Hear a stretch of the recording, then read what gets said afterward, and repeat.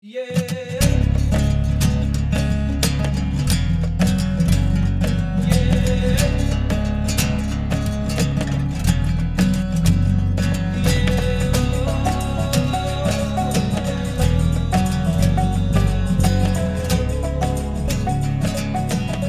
to the Into the Wilderness podcast.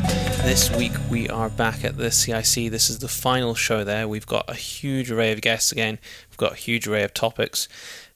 Because it's in another language part of it, we've had to cut that bit out, and that's where a lot of the intros are done. So we're going to tell you who you're going to be hearing from and roughly the topics. You'll understand the topics when you actually hear them, so we don't need to really go into that too much. You're going to be starting off by hearing from none other than Shane Mahoney. Now, you heard from him in the first podcast we did from the CIC, and you will have also heard us talk about him probably quite consistently over the last 12 months. He is a guest that we will be having on in his own right at some point, hopefully in the near future. He's going to kick this podcast off along with Willie Pabst, who speaks just after him. And Willie owns the Sango Reserve in Zimbabwe, which is the reserve I think I mentioned last time. He talks all about it on the show. Does he talk about it? So I mentioned it last time. It's a big translocation of game from there to a reserve in Mozambique. But you're going to hear it from the man himself. I'm sorry, Daryl, Shane's going to be talking about what? Yeah, so they kick it off. You'll hear an intro from two people from the CIC, and they'll be talking about alienation of nature and education, just in case the first bit is kicked off, because we've cut bits where audio is not great or they're speaking in another language. Because, like we said before, if there's French listeners, we could have left all the French in, but the vast majority are not French listeners, so we have taken it out. So yeah, that's going to be kicking it off, and then we're going to be going to the round table debate, which Byron was in. Yeah, so this was the symposium prior to the start of the CIC General Assembly, where they invited a number of journalists from around the world to basically sit around a table and discuss the future of hunting and how we can communicate what hunting is and the management that ties to hunting better to the general public. We all know that hunters get a very hard time, and any time hunting is put into the management of land, that whole concept gets a very hard time as far as the media is concerned, and from a public perception point of view, it's not looked upon particularly favourably. So it wasn't just hunting journalists around the table, although it was weighted that way. There was one journalist from the Guardian newspaper who you actually heard speak right at the end of the last podcast that we did on the CIC. His name was Jeremy. You'll see him writing in the Guardian newspaper on environmental aspects around the globe. Great guy, really level-headed.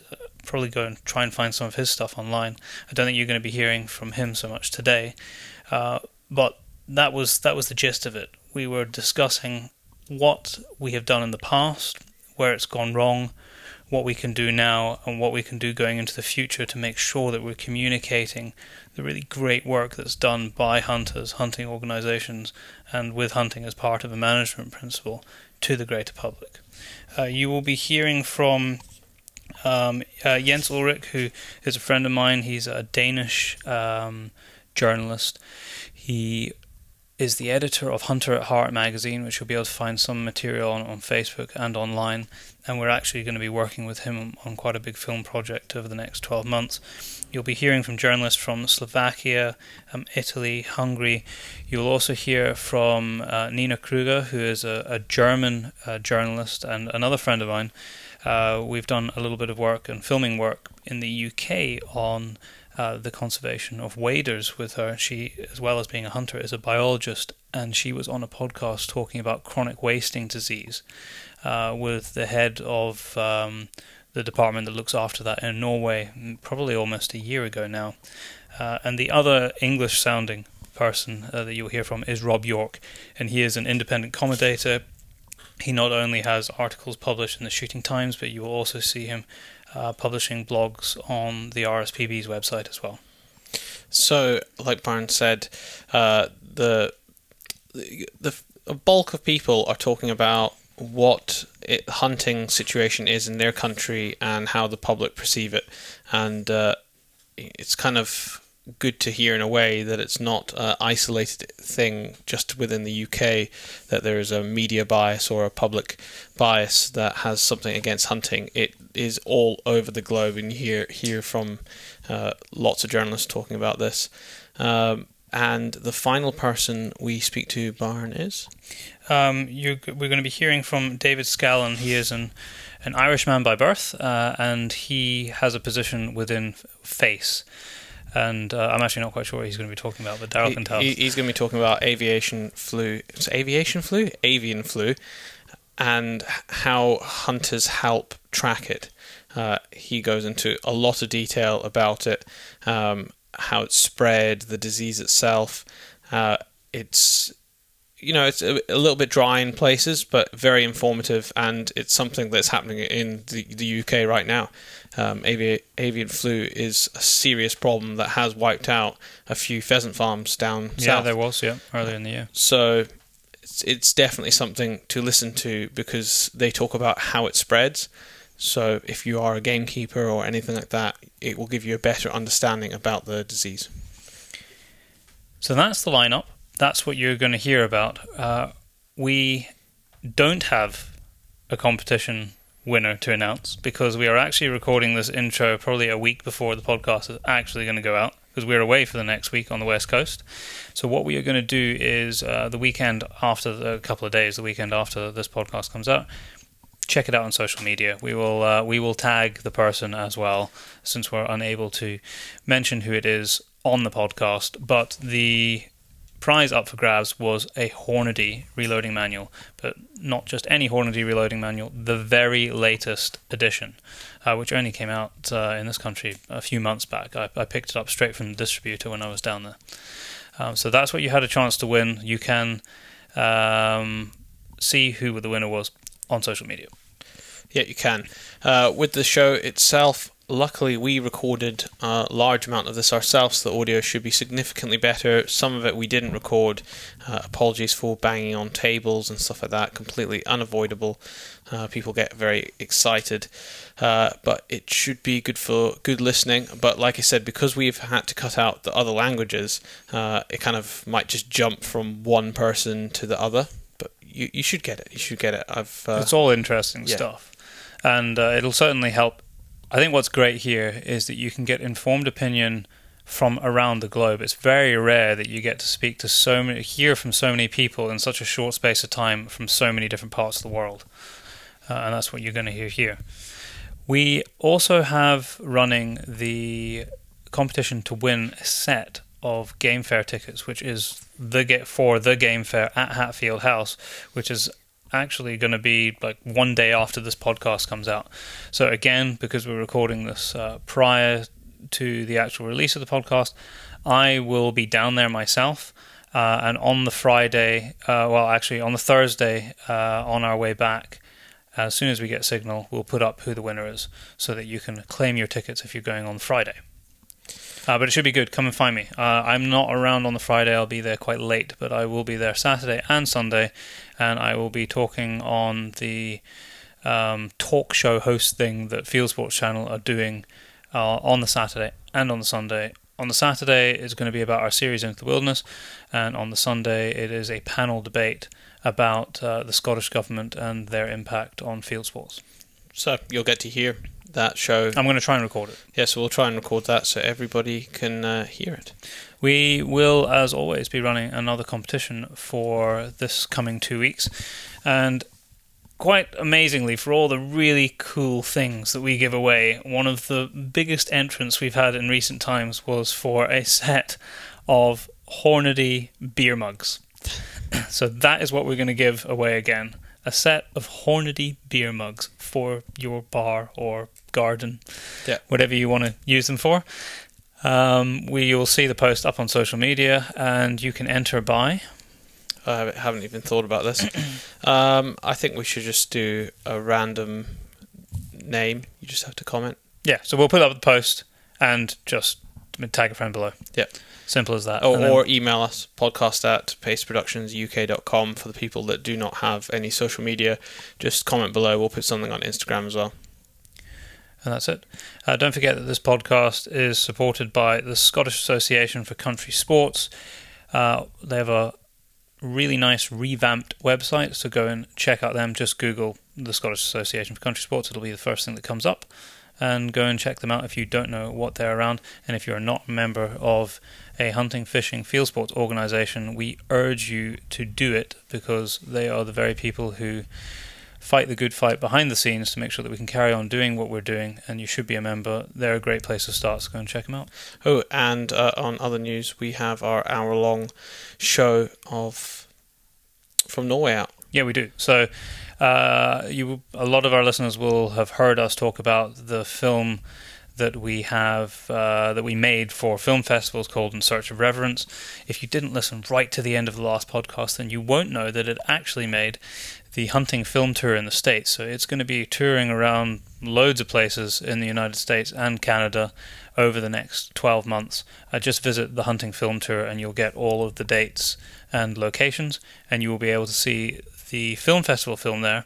But like Daryl said, we have just released the hour-long behind-the-scenes making of, and it's had a remarkably quick uptake. A lot of people have watched it, despite being an hour long. Yeah, they have. I was going to say one other thing. We've had a few emails recently of people that have kind of started listening to our show, that they've just found it, and they started from number 1, and now they're at like number 45 or 50, and they're still trying to catch up, and they're really angry that they've missed all the competitions.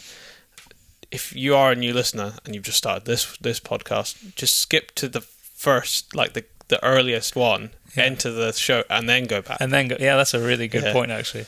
We also, I should say that we now only have one space left for our wilderness hunts in January. Yeah, as soon as we put it up on the podcast, it got snapped up. Yeah, so one space left. There is a maximum of 4 people that come on any one of those hunts, and we're going to be hunting in the Highlands of Scotland. Go and check out thepacebrothers.com, hit the tab Wilderness Hunts, and you'll be able to read all about it.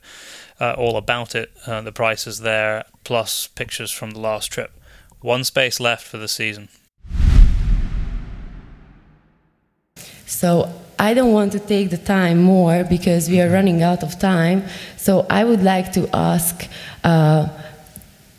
Mr. Margescu to introduce this topic. Why is it important for the CIC? Why we are here? And why is it important that you are informed about that? Thank you very much, Gabriela. Also from my side, a heartily welcome to everybody.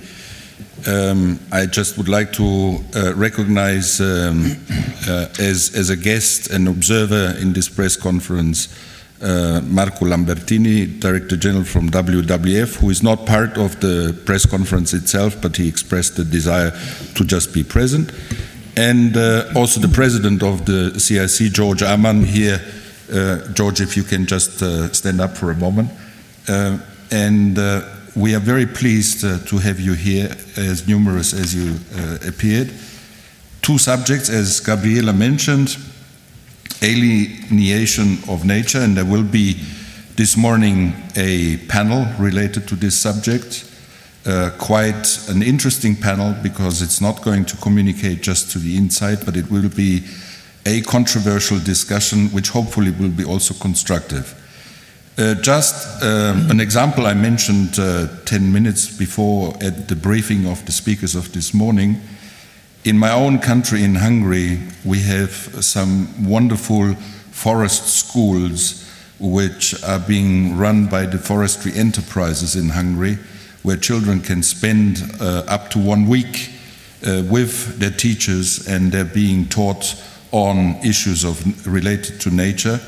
And a busload of children arrived in the forest, and what children do after they sit for 2 hours on a bus, they swarm out into the forest, and guess what they were looking for? They were looking in the midst of the Hungarian forest for giraffes and monkeys.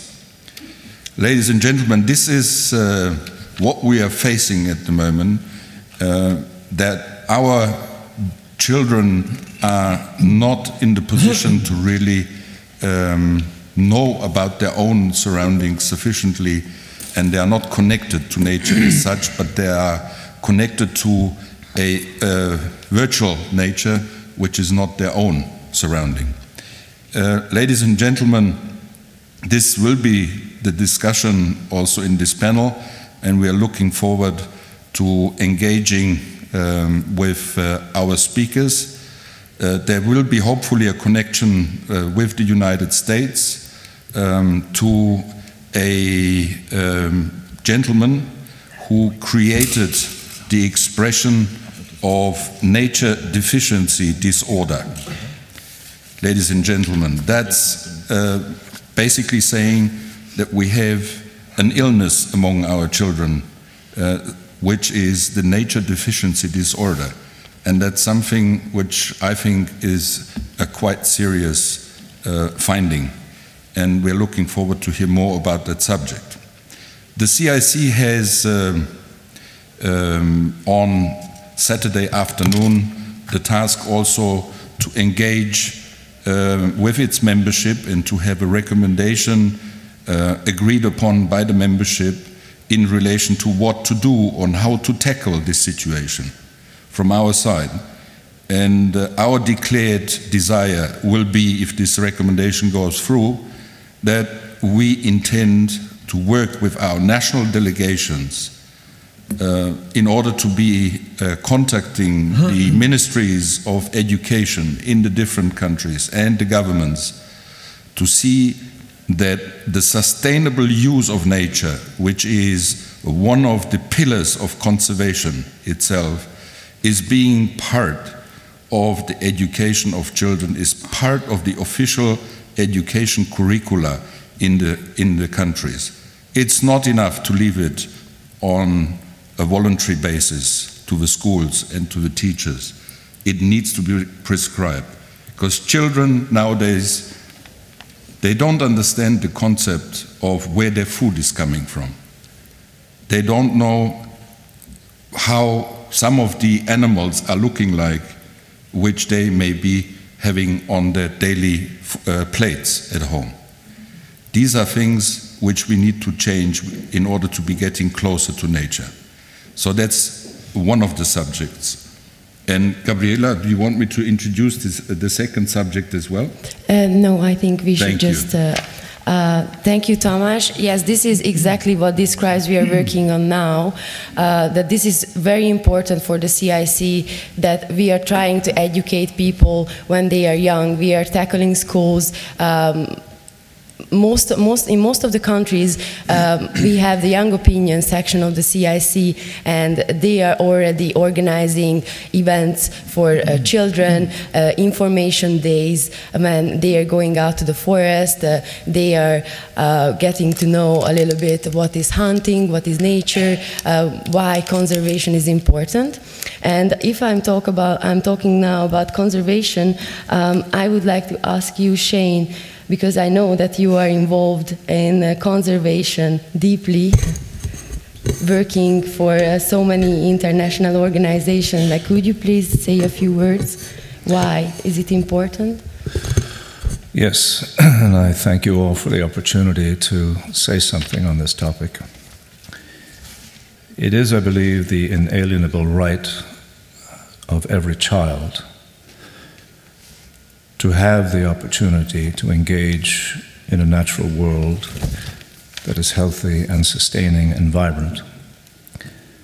Throughout our history as a species, we have taken an extraordinary array of inspirations from nature, as well as proven ourselves, even at this time in human history, to be inextricably tied to it in a very fundamental way.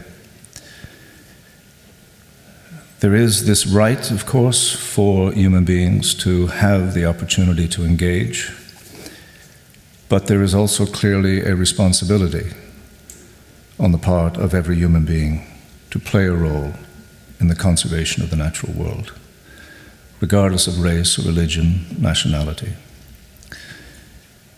There is really only one way to bring this extraordinarily complicated issue of conservation to the people, to the masses of the public, and that is through the instruments of education. True, the direct engagement in the natural world is something we aspire for all people. But we have 7.2 billion of us. We are on our way to 8 and 9 and 10. And the opportunity for every single child, every single human being, to engage directly in the natural world will be complex, challenging, very difficult. So the idea that we mobilize at a very early age the knowledge that is required for people to understand how complicated the world of conservation is, intersecting politics and economics and cultural norms and dynamics. This is an incredible challenge, and we cannot begin it when a person is 25 or 30 or 40 or 50. And it is for this reason, these many reasons, that integrating conservation education at the very earliest stages in the learning development of young people, why that is absolutely so essential. There is no other instrument beyond the institutions of education that can replace that mechanism, that requirement, and the means by which we would do this. And finally, I would say, the world is rapidly coming to a position on conservation where it is beginning to believe in the simplistic solutions offered by various ideological positions around the particular issue of the use of nature. And I can assure you that from a global perspective, the issue is anything but simple. It is incredibly complex, and one that demands the very best of us. And the very best of human beings has been proven for a long time now to be emancipated and elaborated by what we call education. Thank you. Thank you very much. Mr. Schwab, do you have anything to add to this? Well, I have to add a bit. I also wish to thank you for giving me the opportunity to be here. But to Sean's comments, it's not just the children that are the problem, it's the adults, it's the parents as well. Because how should the children know or get involved in nature when the parents are already far away, removed from it? So adult education is just as important. And if I may also, in the sense of just adding to what you say, you mentioned the complexity, and the point there is, it's not alienation from nature what we're talking about really, because we can't be alienated from nature, we can't opt out of reality. From the basis of our life. We are integral part of nature. We can't be alienated from it in a strict sense. But what we can be alienated from is the processes of nature. What happens out there? And alienation is about alienation from the processes of nature, because people don't understand anymore what's going on out there. And the causes for that alienation, they're in my view threefold. You sort of hinted at them. I would say it's the Bambification of nature. 2, it's the animal rights movement, subtitle education. And 3rd, it's sanitized nature. And if I may just briefly explain what I mean by that. You see, people love these documentary films, spectacular films about, well, wherever, Africa, Asia, South America, and you see a predator chasing its prey, a cheetah, a lion, an antelope, and people really enjoy seeing that chase. But, here is the big but they don't want to know what happens after the chase. They don't want to know about the gory detail. They don't want to see that animals, the prey, gets eaten alive by lions, wolves, whatever. So they sort of, they want a clean picture of nature, and they don't want to admit that it is red in tooth and claw. And why is that? You see, if they don't want to admit that, it just shows that they haven't understood the most basic process of all, eat or be eaten. And they don't want to know about that, because if they would acknowledge it or think about it, they would have to come to terms with their own mortality. So what they're afraid of is really reality of nature, and the basic law of nature is eat or be eaten, and all life depends on the death of other life for its survival and well-being. And that's hard to acknowledge in a world where the milk and the meat comes from the supermarket. That's a short take on that. So I'm not the only speaker here. I leave it there. And there are things we can do about, but maybe about that later. Thank you very much. And I would like to welcome Mr. Schildrich from the Federal Office of Environment. Would you like to add anything to our first topic, which is about the recommendation, education and alienation of people from nature? Okay, so we will come back to that, but I would like to give the floor to Willy Pabst. Could you please, Willy, introduce your topic and why is it important? And then I will ask Mr. Shoko to say a few words representing Zimbabwe. Yeah, I'll do that. It was a pleasure. Some of you have heard me once or twice yesterday, but I personally believe the story we have to tell is so exciting, I can't stop talking about it. Shane, just a quick question, a quick point before I go into my topic. I totally agree with what you two gentlemen have said. My problem is, how do we make nature available for people to acquaint themselves with? My sons are unfortunate. They've got me. They've got Sango. They've got 60,000 hectares where they can learn to hunt and do and whatever it is, understand conservation. What about the other 7.5 billion people? How do they get to nature? And we live in Cape Town most of the time. My wife was there. And we're amazed how in that school in Cape Town, where we're living in a country where I think it's about 15 or 18% of the country's land mass is under wildlife, these guys have never seen a lion, they haven't seen an elephant, they don't know. They are preaching born-free nonsense because they're getting it from the media, certainly no reality. How do we get reality to these people? They need to be exposed, and I don't know how to do that, I really don't. It's too much of a topic, perhaps, to prescribe all the means by which it can be done, but one of the salient points I was trying to make is that the idea that every child is going to be brought to a deeper understanding, or every person is going to be brought to a deeper understanding of nature and its processes by actually engaging in nature, do we really think that that's a realistic option for 8, 9, 10 billion people? No. So, unfortunately not. Anyway, there's a huge question mark, a lot of work we have to do. I invested in the Savi Valley Conservancy in a place called Sango in 1992 in Zimbabwe.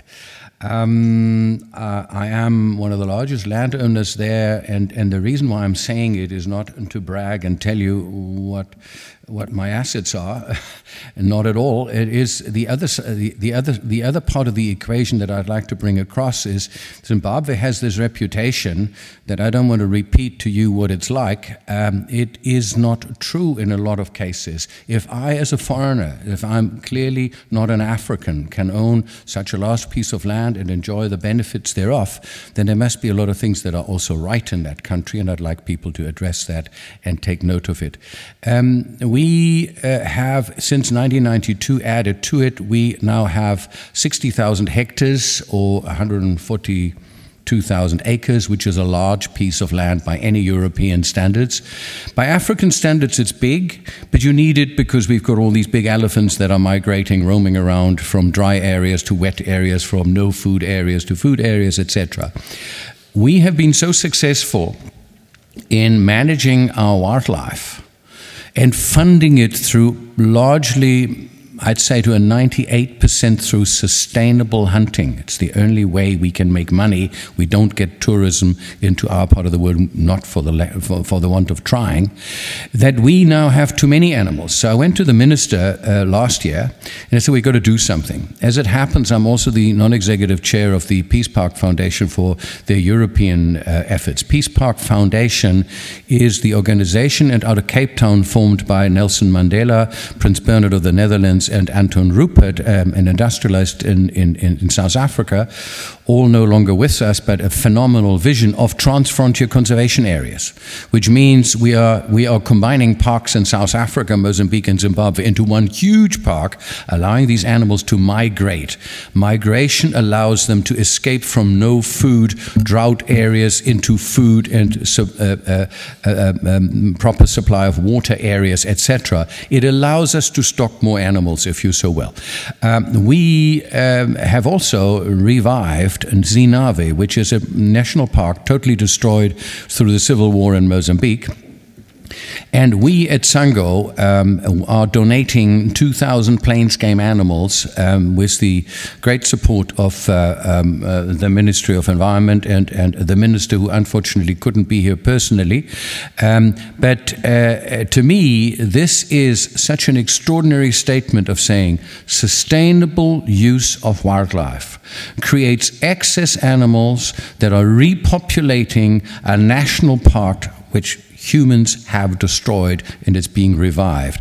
I cannot think of anything that is a greater message towards saying sustainable use of wildlife is a conservation tool of note. And I'd like to see where those NGOs out there who are proposing to kill sustainable use or ban the importation of trophies into Europe or America or whatever it is, where they can come up with projects like we have. And what I do and what we do is a sample, an example of what happens in about 75% of all of our wildlife areas in southern Africa. You take the sustainable use away, you kill all of those, period. So that is a donation capture. Will start in the middle of June, will finish in about August.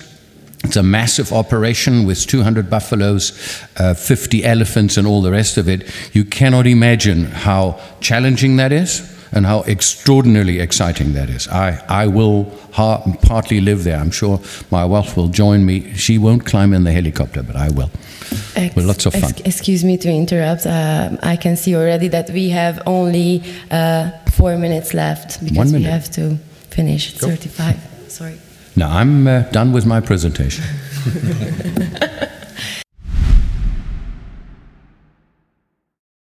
So, my experience from Scandinavia, where we actually managed to get quite a lot of pro-hunting content into mainstream media, is that you're absolutely right. We always win the discussion based on the facts. No question about it.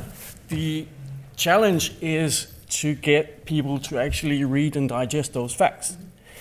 And this is where we use a human angle on things. So I do not write a full page of conservation facts from Africa with all the numbers, the area sizes, the economics involved, and blah, blah, blah.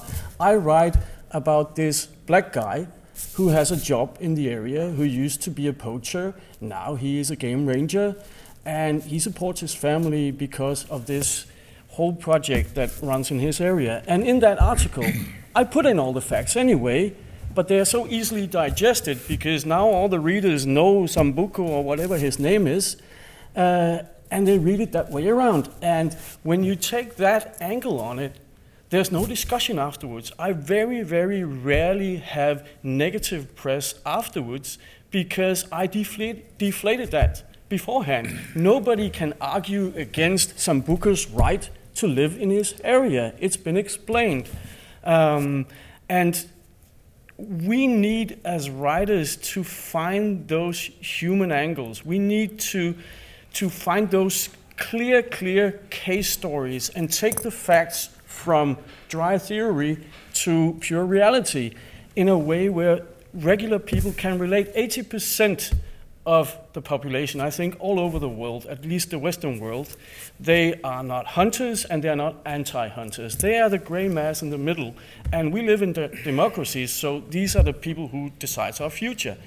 And this has been not that difficult, actually, to get it out there in this manner. So the question to you is, do you have those facts on which you can write, or do you need more of these facts? Do you have a distribution channel presently with which you can get such facts, or would you say there is a need for all of us for somebody to collect such facts on a regular basis and distribute it to us? I have the facts, but they are it takes me a long time to find them because I have to go and look in a lot of different places for the facts. I know of scientific researchers who has been trying to gain access to facts from hunting organizations all over. Facts on a very dry, high level. I know of mainstream media writers who knows nothing about hunting, who would like to gain access to facts on a more edible level for those guys. And we do not have a good and easily accessible information hub available. We need that. We need that very much. I mean, for somebody like me who's passionate about it, I can find those facts. I can hunt them down. But it's painful. It's painful, and the normal writer would give up a long time ago because he doesn't know what to look for. It was not what you said, but what it indicates. The best book I read about why we hunt is a German book by Florian Ascher, which is called Hunting, Sex, and Animal Eating, and Eating Animals. It's really brilliant. And I, as a hunter, would not like to be considered as a hypocrite. I know, and I agree, but it's. I do hunt. I hunt because I like it, and it's very, very pleasant. And I agree that hunting is very good for the wildlife. But it is not the wildlife that is my prime motivation, okay? And last year I got some pheasants, and I hung them on my wall at on my house just to cool them. And my neighbor came, why are you showing those dead animals? This is so abusing to us, offensive. And on the same day, she had her meat for the Of course, I know all these arguments, but you won't win this battle. You can take these pictures, but you shouldn't post them. You will lose. Be sure, because media nowadays is superficial, and you won't change the whole media. This is not the hunting. I would like to save what you said. We are not garbage men. We are not officers. We are not regulators. We are hunters. I agree, but we all will lose this kind of, let's call it a media fight. That's your because opinion. I say we will lose if we behave like hypocrites. This is a wrong path, I say. I don't think so, but I want one more thing to say.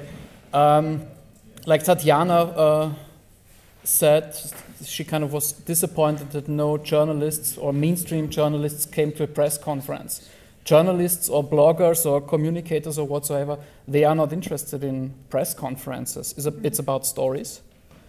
And that's kind of very old-fashioned thinking, to invite communicators to a press conference and then be disappointed if no one's coming. And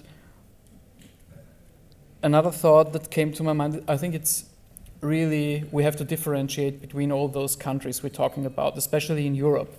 For example, I think you can't compare like Poland. I think Poland has a rather, in a positive way, traditional approach, at least if you compare it to Germany or Austria. I think Switzerland is very different, and when, for example, I look at Instagram, hunting girls, like 18-year-old hunting girls and boys from Scandinavia, they post on Instagram, they do things that in Germany or in Austria, I would not suggest any hunter to do so, because the public and the society is completely different.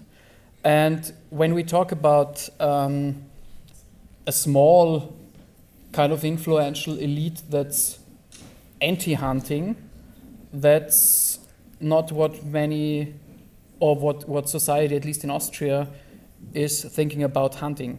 In Austria, and it's about prejudice, of course, but in Austria, the mainstream regards hunting as a cynical hobby of old, privileged men and a rather right-wing elite. And that's what the average people in Austria think about. Of course, that's not the truth, but it's a certain truth, and hunting needs testimonials that don't fit to this prejudice. Yes, you're right. We are in a war, in my opinion. We're at the beginning of it. And and our enemies are not interested in game conservation. They want to change society. And we have to deal with ideology. And therefore we have to go there where ideology starts and where it grows. And these are the big cities. This is the urban society. And the chance we have there are so many uninformed people. You have at least, there are a lot of institutes that tell you have at least 30% of them. They will follow you if you give them the right emotion, the right facts, the right stories, the right way to communicate.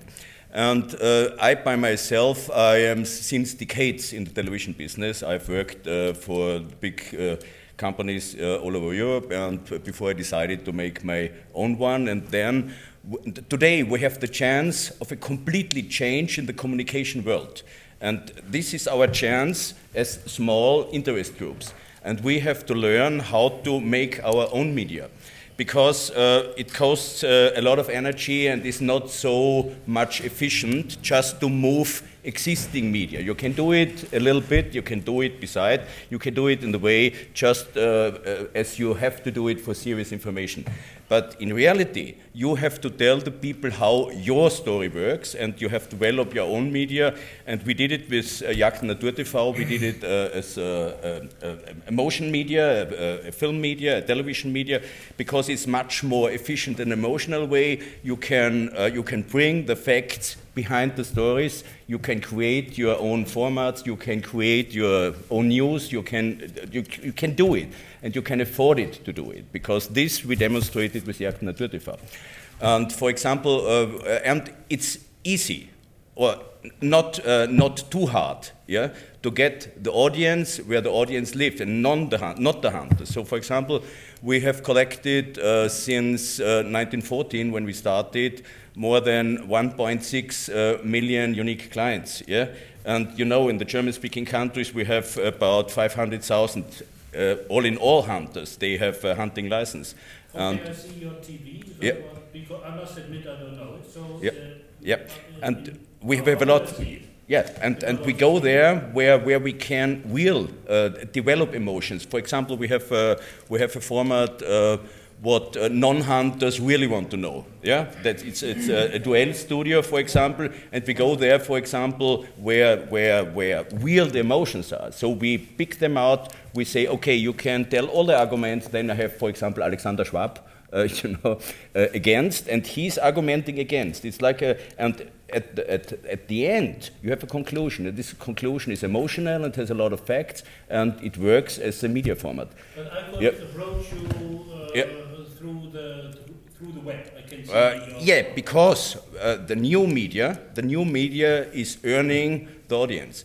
For example, when you start today building up your own media, you get the audience through the new media and not through the linear media, how they say. Yeah, because they are finished getting more and more audience. Yeah. And therefore you have the chance, and we can demonstrate it. We have a lot of examples. We can demonstrate these effects, and therefore I think you can build up your community. You need agenda setting, communication setting, and you have to learn how to make your themes and how to argument. And then even the classical media is interested and will follow you. And we have, for example, in our discussion groups, we have no problems to get in all the hunting enemies and so on, but we go into a professional media setup where you feel, if you watch it, you see the arguments, you see the fight, you see the differences between, and you build up your own opinion. And therefore, I think this chance is not used at all. When we started in Austria, for example, the traditional hunting organizations, they saw us and asked, who allowed you to do this? Yeah, because they were against, because they had the feeling to lose authority. Yeah. Today, we're in partnership, and so we have to learn. I think we have a lot of chances through the new media. We can do it in an international way. We can do it through a lot of languages. But I think this is, for me, one of the key issues we have to learn. Do you finance your operation through? Yeah, of course, we financed it as a media company at the beginning because we don't drive only this special interest channel, but I did it because I'm a hunter by myself and I saw the problems all over. And now we have a media company, we have some partners, and of course we have partnerships because today we speak more about special interest relationship than about public relationship. Yeah? And therefore I think, but we do it in a way that's competent and not in a way we just tell the people what anybody wants us to do. Yeah? Because I think the key is professional journalism and the professional setup. I would like to address the issue of getting our content out there. And this doesn't just go for Scandinavia, this goes basically internationally. What I see, when I see positive hunting content in mainstream media, it's always passionate individuals who are more or less doing this in their spare time. It's hardly ever stories driven by hunting organizations. And we have a huge problem there because a passionate individual can only do so much on a non-existent budget. The only thing that's keeping guys like Byron and girls like Nina and people like myself from jumping on an airplane when the next says of the line is shot and making ourselves available for CNN or our local news channels back home is money. I don't have the money for the plane ticket. Now this is a really sad situation when you compare Europe to the US, because my impression from all the guys I know in this industry in the US is that if you are passionate about something in the United States, then you are willing to throw some money at it. And the fact of the matter is that nobody is throwing any money into this whole communication things. I know that we have the organizations, that's good, but the ones who drives the positive content that's actually out there are individuals. It's private initiative. So maybe I can speak about the Slovakia also for Vladimir, because we are from one very small country.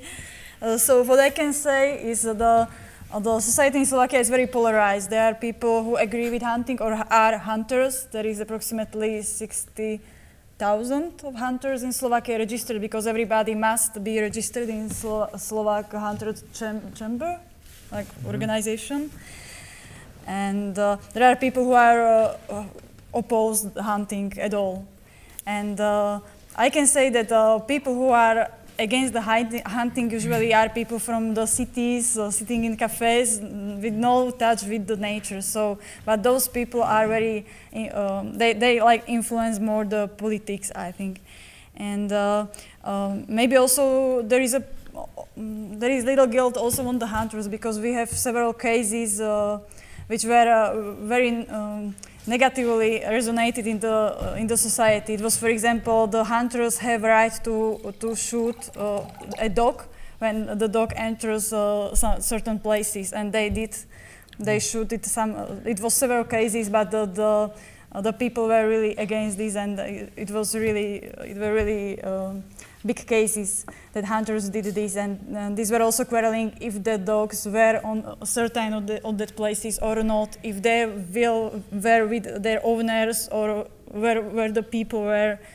Then people sometimes feel that they cannot walk to the wood because they can be killed by hunter, and we have a lot of this discussion now. And what I see as a problem is that the chamber of hunters, they never communicate.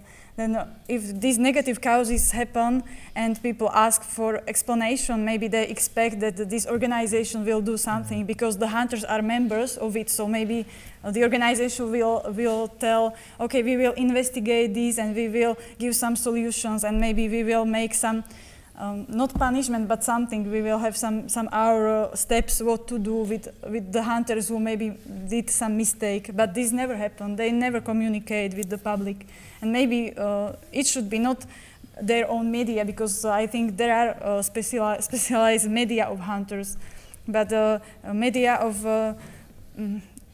this fact information, and with the some people who will speak with the public about these events, also if something negative happen. Now maybe the positive about the hunting. I mentioned the case of eagle hunters. It's a very strange case now because eagle hunting is on the UNESCO heritage list. Maybe you know about it. And Slovakia was among the first countries which entered the process and prepared for this. And it was maybe 13 years ago when it started together with Arab countries, and I don't know, maybe 14 world countries were joined to prepare all the documents and things. And till now, Slovakia is not in UNESCO heritage list because our national UNESCO committee just refuses to write us there. They always stop our nomination of people, of that eagle hunters who really worked hard to get there, and they just stopped it because of some personal feelings about it. And there is you cannot appeal anywhere. There is no body which can decide. Just this one national UNESCO committee. So we have the last chance this year to be recognized, and those people are not really thinking they will be, because they know that they are always refused by the national UNESCO committee, and that's maybe because of this some negative feelings toward the hunting community in Slovakia. And interesting is that Slovakia have only one school for eagle hunting have a word. We have základná škola, basic school, and we have hours in basic schools and we have also secondary school for forestry and hunting, and they can learn eagle hunting or In Italy, we have about 750,000 hunters, so that's about in whole of Italy. Yes, so that's about 1% of the population. And yes, a great job is doing Sky Italia TV with Mr. Bruno Modugno. Sky Italia is producing hunting films, and these films are showing how sustainable hunting works, and that sustainable hunting is important for wildlife conservance. And I have to say that we're in the unlucky situation that most of the medias are against hunting. That's for the national context. In the north of Italy, in the extreme north, as I have said before, in South Tyrol, there's the difference between Italian and German medias. With most of the local German medias, we have got a good relation. For example, last year we published together with the most representative German newspaper about 100,000 copies of this nice magazine about hunting and biodiversity. And you can let it go there. And yes, the situation is quite difficult. We are fighting every day. And another problem is that the people who are against hunting are quite strong. They have a very strong lobby in Italy, and also in Parliament they have a lot of supporters. I'm following the nearly every day the debates in Parliament, And you can always find something which was brought into parliament by anti-hunting lobbyists, and the hunting lobby is very, very small. Well, what I experienced in Hungary, we also have this, so-called hate from the public, and which I think, and I'm sorry to say that comes from the people's stupidity. 100 years ago, I think almost everyone knew what hunting was, but now people tend to forget it. And what I see is, back in Hungary, no one knows closely not nature is, but if we talk about hunting, it's even worse. They do not know it. So with my colleagues, we try to, try to forget about adults. They are cursed. Let them go. They will not change. So we try to make a series for kids. Working together with the Ministry of Agriculture, we made a series for kids. These are short 1 minute videos, and each video we try to answer one question. And we went back to the basics. So questions like, who are hunters? How can professional hunters serve nature and animals? And so on. But the results of this will be in the future. We expect the things to change, to get better, because by giving knowledge to the next generation, probably that can change it. I don't know. I don't have much new to say. Most of that would be just a copy of what Jens said. Our association is not doing much, and what they are doing is mostly negative. I mean, speaking about lawsuits for the fake news and stuff, but they are not doing much positive. That's the problem. I remember a very famous Polish food enthusiast who once said on the national television, people, we should love hunters, they bring the best food, they bring the best meat. And I think with that sentence he did more than the association in the history. That's the problem. And I think that what you said, transparency, being honest, being aware of our motivation, and showing hunting as a lifestyle, coherent lifestyle is the key. Thank you.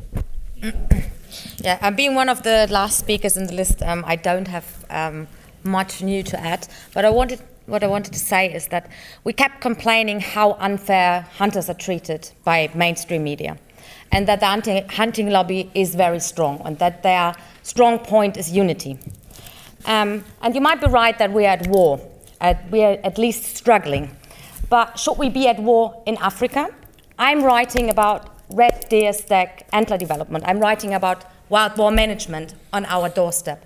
This is what the hunters I write for are interested. If we want unity from them, we can't expect them to be interested in what is happening in Africa. It is interesting, it is very important, but this is not the point that we should, or that at least in Germany is very interesting for the people, because going to Africa is a once-in-a-lifetime experience for 99.9% of the hunters. It's not part of their everyday life. It might be interesting for some with very exciting lives, but for the normal average hunter, it is not really relevant. So we keep on discussing topics like Cecil. We give it a lot of room, even we give it a lot of room, in Germany, in Europe, even though it doesn't really matter to us, to our everyday lives. While we are fighting in Africa, we're losing ground every day at our doorstep. We're losing the battle at home while we're fighting abroad. This is one of the main problems why I see the hunting community in Europe not as a unity. Because we are fighting wars everywhere else, but not at home. This is my opinion, of one of the huge problems that we have. Thank you. Great, thanks. Obviously quite hard to add something. There was a guy in Britain a few hundred years ago called King Canute, and he tried to fight a battle when he tried to stop the sea coming in, but he kind of failed. So I would agree there are certain battles that I think we should not fight and focus on the stuff that does matter. Urbanization is with us, but that's not the same as having a discussion saying them and us, rural and urban. They are two completely separate issues. The urbanization is all about consumption, about agriculture, etc., etc. The other one is a very divisive thing. We've got to be very careful about the use of our language. I'll just wrap up on, I chaired a debate on pollinators. So the government in the UK have a strategy panel, and it's all about bees and the effect on them from pesticides. And everyone was in the room, and I was chairing it, and I suddenly said, right, everyone's going to talk, but they're not going to say where they're from. So everyone gave their expertise, but no one had really any idea where they were from. So no one could build up a prejudice as soon as they opened their mouth. And so by the end of the meeting, we'd had fantastic stuff. Only afterwards did we discover that the agri-chemical people were talking incredible stuff about pollinators. But no one ever knew about that, because as soon as they have done, the whole meeting would have been a waste of time. The subtleties of social science, we are missing them in order to have a much more nuanced discussion. And I think we'll have many more discussions. I would say that there's some good stuff here, but these are baby steps at the start. We're starting the dialogue with ourselves before we can have an external dialogue. So I don't think there's a big rush to be ambitious about these are the results of this particular meeting. Positive, but small steps. As I said before, I was active in the anti-hunting groups before I was hunter. Believe me, those people are nothing and they are nobody. And we are spending hours and hours speaking about them. I think we should rather spend that time to be better than them first, and to focus on what Jens said. You said 80% of the population is neutral. I would rather say 98% of the population. So we should focus on those people and not on the 0.2% of anti-hunting people, because they are really nothing. And just a question I would like to ask you. Who is in contact with your local CIC delegation? I don't know anybody from CIC in France.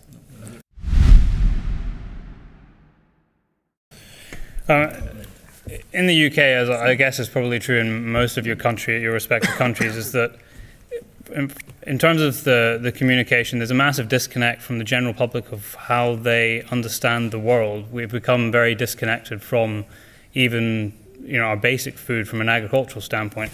And the example that Jens gave at the start of focusing on a person is more to do with about it being relatable, in my opinion, rather than the emotion of it.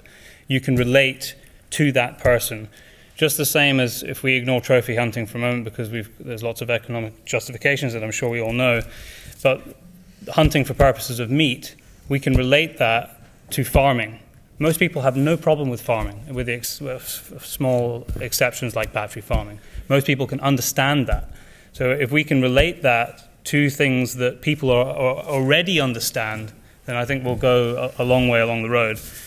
I'll go through as quick as I can. Hunting/poaching as a language, we probably see that in all of our countries where the media mix up the word hunting and poaching. They're two different things.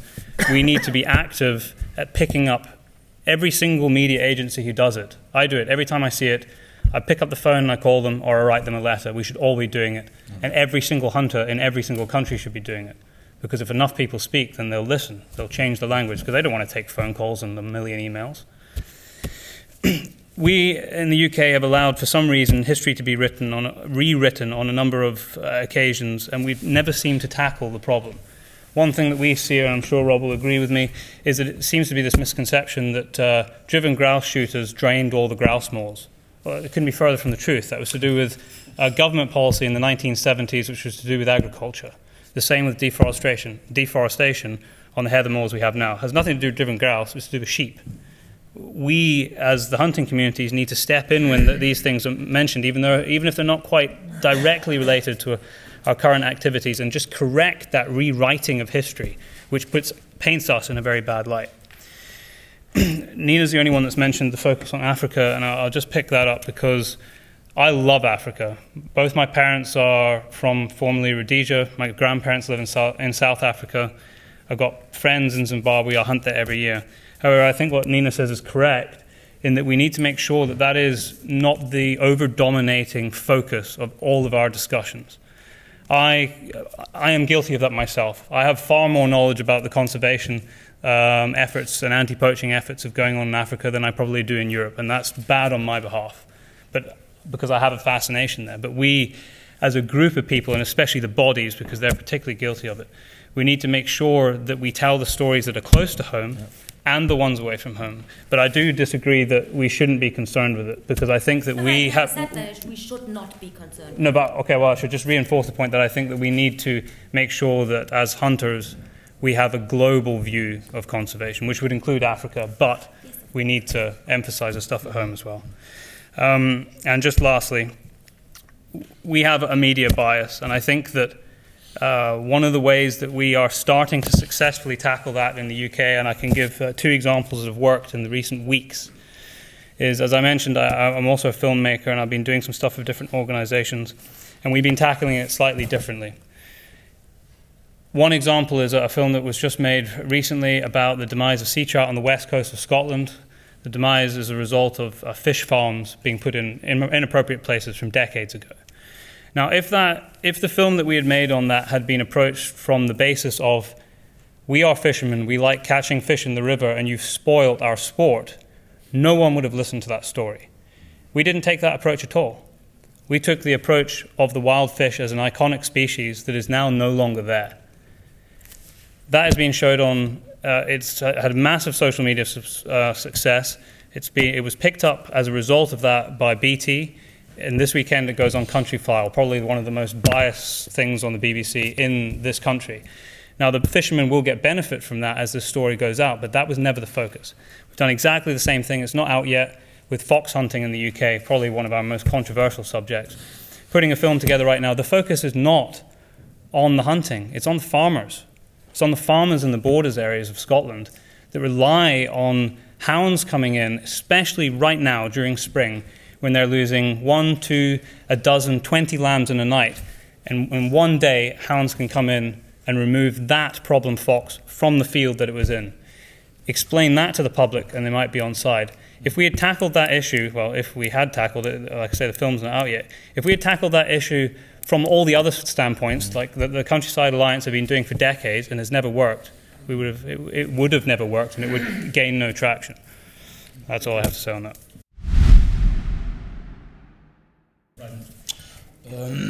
Speaking for Belgium, I think it mentioned by one of those that we have to get rid of our so-called elite old man group and try to go back to like a farmer who's hunting, stalking, shooting, normal people too. Not everybody goes to Africa or Siberia or Alaska. So that will gain us also, I think, lots more credibility in the end. Also, from Belgium side of view, I mean, we have to keep focusing on giving our new hunters like a good scientific or semi-scientific base. So if they get questions, at least they can ask in a decent manner. Not say, I hunt because I like it. Yeah, okay, but you have to give more arguments, and not only the food, because you can't provide roe deer to nourish the whole Brussels day after day. So I mean, that's a small topic you can put into the debate.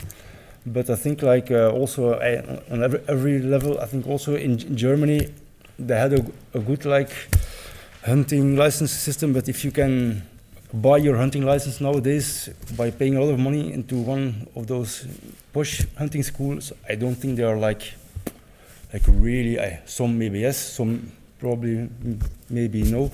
But I think like we have to, every one of us have to, if we get some nasty questions, I think we have to give them like a good answer, take time to say why we hunt, how we do it. Of course, there are some idiots in every level of society, but I think we have to start with ourselves and try to work from the base on also. And then also, what's mentioned, we have to try to find some international European body who can collect a bit every scientific reports and transfer to us and hunting organizations and whatever. Fine, thank you very much. Thank you very much for everybody. We have a coffee break, about 10 minutes. Thank you very much, and just thank you to CIC for inviting FACE to be part of this discussion. I'm conscious of time, and I also think we've had some excellent presentations, and it would be useful to get some feedback from the floor, so I will try to get through this in less than 10 minutes. Most of you will be familiar with FACE, the European Federation for Hunting and Conservation, founded in 1977, mainly due to the development of the EU Birds Directive. We have 36 members, including all of the EU 28. We've been an IUCN member since 1987. We're Brussels-based with a secretariat of about 10 to 12 staff, and we're representing 7 million hunters in Europe on multiple issues. And we have a very good working relationship with CIC, in particular on migratory birds and on animal health, for example, with avian flu, African swine fever and wild boar, etc. So I'm going to approach the topic of avian flu, in particular with reference to the recent winter. I'm not approaching this from a veterinarian perspective, but more from my own background in conservation policy and science, but really how avian flu affected hunting. Some of the proposals that were made in specific countries, and what we can do in the future in terms of recommendations. I want to briefly give some background on avian influenza. Some of you will know this, mainly spread through feces, so very much adapted to water for transmission, so very much can affect migratory waders and water birds. These can carry the low pathogenic avian influenza as what we use the term as a reservoir. The mutations to the highly pathogenic avian flu mainly occur with reference to poultry. This is a notifiable disease, and there are huge economic implications associated with this, not only issues relating to wild bird conservation, but mainly to the poultry industry. Also, it's a zoonotic disease, which means it can be spread from animals to humans. Very briefly, you see the main categories in terms of the impacts. Domestic animal health, big impact in terms of economies around the poultry industry. Human health as well, I'll discuss this briefly, and wildlife health in terms of consequences to conservation and various activities, including hunting. Briefly, the poultry industry, we see major implications. Billions of chickens are killed as part of disease control programs, and there are millions spent on these programs. Human cases, it's quite interesting. All of these have been linked to poultry exposure, I think with the exception of one case, and these mainly relate to biosecurity issues around the poultry sector, and you can see the origins in a lot of the developing countries. The typical scenario is for this to spread from Asia to Europe. Here's a little simulation on what happened H5N1 and how it spread from the east into Europe. How has the infection been spread? Wild migratory birds are frequently referenced, and this is very important. This map is often used, and we would be quite critical of the use of this map. This shows all of the major flyways. I will come back to this, but certainly wild migratory birds have been blamed for the spread of this, yet there is very, very limited scientific consensus on this and on the role of migratory birds in spreading avian influenza. We can make some assumptions based on some data, It's a case in 2005 in China regarding the spreading of migratory birds. If we look at this at a more classical example using Google Earth, this is an assumption of the spread of H5N1 into Europe in 2005 and 2006. I will come back to this issue a little bit later. And this H5N1, there were multiple cases of dead wild birds in 13 countries. The main factor is the poultry industry, poultry production, poultry trade, and live markets remain a problem. You can see these images here regarding very poor biosecurity standards, and this is really a problematic area. And you can see even how poultry is moved. This map is very interesting and much more interesting than the flyway map of migratory birds. This shows the movement of poultry and poultry products around the world, and we're very familiar with this. I'm from Ireland myself initially, and we're moving lamb from Ireland to New Zealand and vice versa, and beef to Brazil and back. There have been numerous outbreaks in wild birds. In the past, this was very much limited to poultry, so we have seen the highly pathogenic avian influenza develop that little bit and become more prevalent in wild birds. I won't go into this in too much detail, but there have been a number of cases in the past of how avian influenza has affected wild birds in terms of mortality.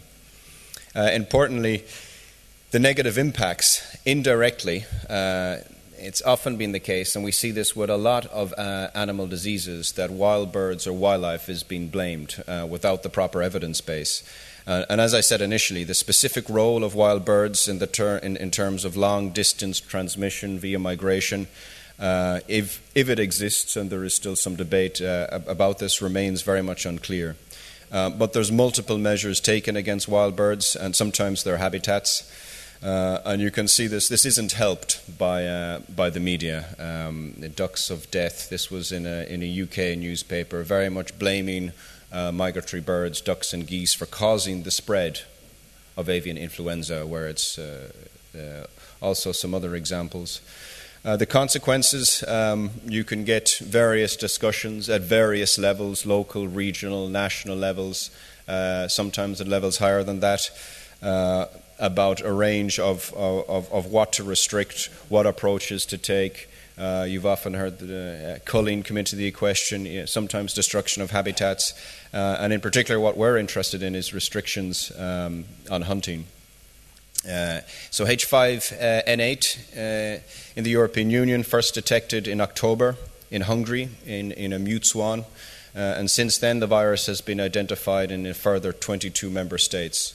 So this was a big issue, and a big issue for the poultry sector, but also a big issue for wild birds. You can see 17 cases in poultry farms. The virus is mainly detected in swans, water birds, duck species, seagulls, birds of prey. Currently, the findings of H5N8 are declining. And also, I won't go into this in too much detail, there were two further strains of highly pathogenic avian influenza detected, H5N5 and more recently H5N6. This is one of the recent maps from the European Commission. The Commission is very active on this with a range of other partners, and you can see the main infections related to poultry farms. I don't know how clear it is, some of the green stars related to wild birds. The Scientific Task Force on Avian Influenza on Wild Birds, this is very important, and this is important between the relationship of FACE and CIC. You will see on the top, CIC is a member of this Scientific Task Force. And in December, FACE was providing some input into this. They had a very good statement, but we were concerned about some issues, in particular the use of the word disturbance. In the text of the statement, the wording remained despite our concerns, where they referred to disturbance of water birds. can lead to unforeseen movements of birds into other areas. And the reference was that such actions would contravene commitments made under international agreements and conventions. Our main point here was actually, if you read the text of these conventions, it refers to significant disturbance for the conservation of populations. So we were not happy with the link with disturbance here in reference to these international conventions. The Netherlands, I want to refer to three examples, the Netherlands, Bulgaria and Ireland, where proposals were made that were initially very restrictive, and then following advice from different partners, there were more successful, more pragmatic outcomes. So in the Netherlands, there was an initial proposal to ban all hunting from the Ministry of Economic Affairs. This was due to disturbance, and this included hunting of other species such as wild boar and hare hunting. At the same time, they permitted other activities, for example, the use of gas bangers and other military activities that can disturb water birds. The Royal Dutch Hunting Association approached this very well. They challenged this on several points. They refer to the international context, so why are they the only country to propose a total ban? They refer to international migration of water birds. There's about 5.5 million water birds moving into the Netherlands each year. National migration, which the better term is national movements. So each day you can have about 1 million birds moving from feeding to roosting grounds. They refer to the research on disturbance. There is no evidence for significant disturbance as a result of hunting in comparison to other activities. They could refer to a previous no-hunting period where there was no evidence that this reduced bird movements. And their approach was successful in that they managed to maintain some of their hunting activities, but they still had a restriction in many areas on water birds. There was a similar proposal in Bulgaria by the Food and Veterinary Agency. It was a proposal for 20 days of the hunting season to be restricted. It ended up only being 2 days. Now, Bulgaria was a particular issue because there were a lot of regions that had issues with poultry outbreaks of avian influenza. And they discussed this pragmatically. They have a hunting board to advise the Agriculture Ministry. And they came to a more logical approach to this. Again, there was no evidence to suggest that hunting could play a role in spreading this. I'm going to come back to one important point, that hunters play a very important role in surveillance. In Ireland as well, we provided some advice. This is wording from the Agriculture Ministry, and they made reference to a Commission directive, and we advised them. It states European legislation requires all shooting to be banned within a 10-kilometre of a finding of an outbreak of avian influenza. We stress the need, this has to be based on the establishment of control and monitoring areas, which is in line with European Commission decisions on this. To conclude, the main point, hunters can play a very important role and do play a very important role in surveillance and monitoring. We say they are the eyes and the ears of the countryside. We see their importance with regard to African swine fever and wild boar. They're in places that other users are not. So it's much better to have them out there playing an important role in surveillance. We need to continue promoting awareness, and certainly you see a lot of national hunting associations are always encouraging their members to follow updates on avian influenza very carefully. There's a range of biosecurity measures proposed. You will see these on many websites in terms of handling game, in terms of cooking game, in terms of reporting game, etc. I think FACE and CIC, we need to continue advising our members, and in particular the Scientific Task Force on Avian Influenza. I think we were unsuccessful this time to get, we'll say, more pragmatic wording around the topic of disturbance, but I think we can improve this in the future. And we also need a better understanding of this virus. Again, there has been a whole range of accusations made around wild birds, but these haven't been backed up by a solid evidence base yet. And there is no consensus yet within the scientific community, so we really need to have a better understanding of wild birds, and that then leads to approaches, in particular approaches to restricting or not activities like hunting. And again, the main consensus is, and all of the evidence is pointing to and linked to the poultry sector, poor biosecurity conditions, and trade and transport. And again, we need to continue focusing on this term of disturbance. It's very important that hunters are out there in the field playing this role in surveillance. And we're certainly not in favour of unjustified, unscientific proposals to restrict hunting. And I'll leave it at that. Thank you very much. And that's it for another 2 weeks. That's the last you'll hear from the CIC, and we will maybe see if we can go again next year. Hopefully there'll be some more people there, and we'll try and record more of our own audio ourselves.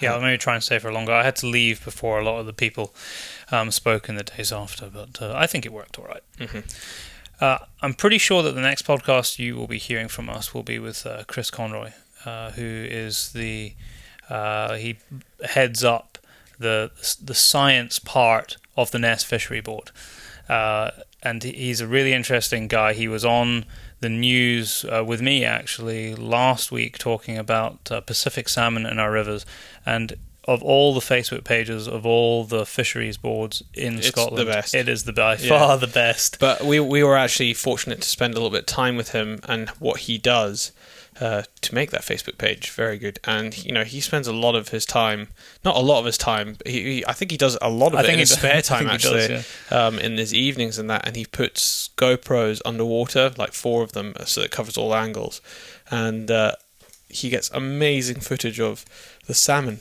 and trout and everything, sea trout coming up the river. It's absolutely spectacular. It was without a doubt the best Facebook page for fishing there is, because he actually proves there's fish in the river. Yeah, if you want to be enthused by fresh fish coming into the river, go and check I think it's the Loch Ness and District Fishery Board page. In scientific terms, it must be amazing to have that kind of documentation of underwater footage, though, for a river. Yeah. And because you can see if disease is coming up the river. Yeah, you can see, and he did actually. The last video I think he put up, you could see a little bit of fungus on the nose of one of the fish. And they're doing some really cool projects right now as well to help the migration. I think a lot of it's actually funding, because when we spoke to him, I mean, he will probably tell us all this. I think 3 of those GoPros were donated.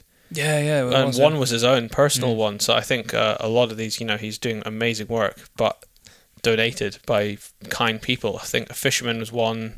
Another guy that worked there was donated. I think they did buy one. They bought one. But we've got him teed up for the podcast. He's just trying to tackle one of the biggest problems with living in a rural community, which is terrible broadband.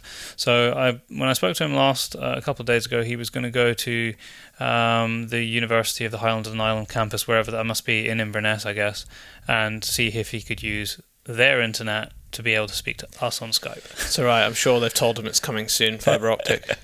I think that's who we're going to be hearing from next. It's going to be a really interesting podcast, and he's a great guy. If you want to get a little inkling into what he's like, then go and have a look on our podcast Facebook page and just scroll down until you find the link to the news that was out on STV from a week ago.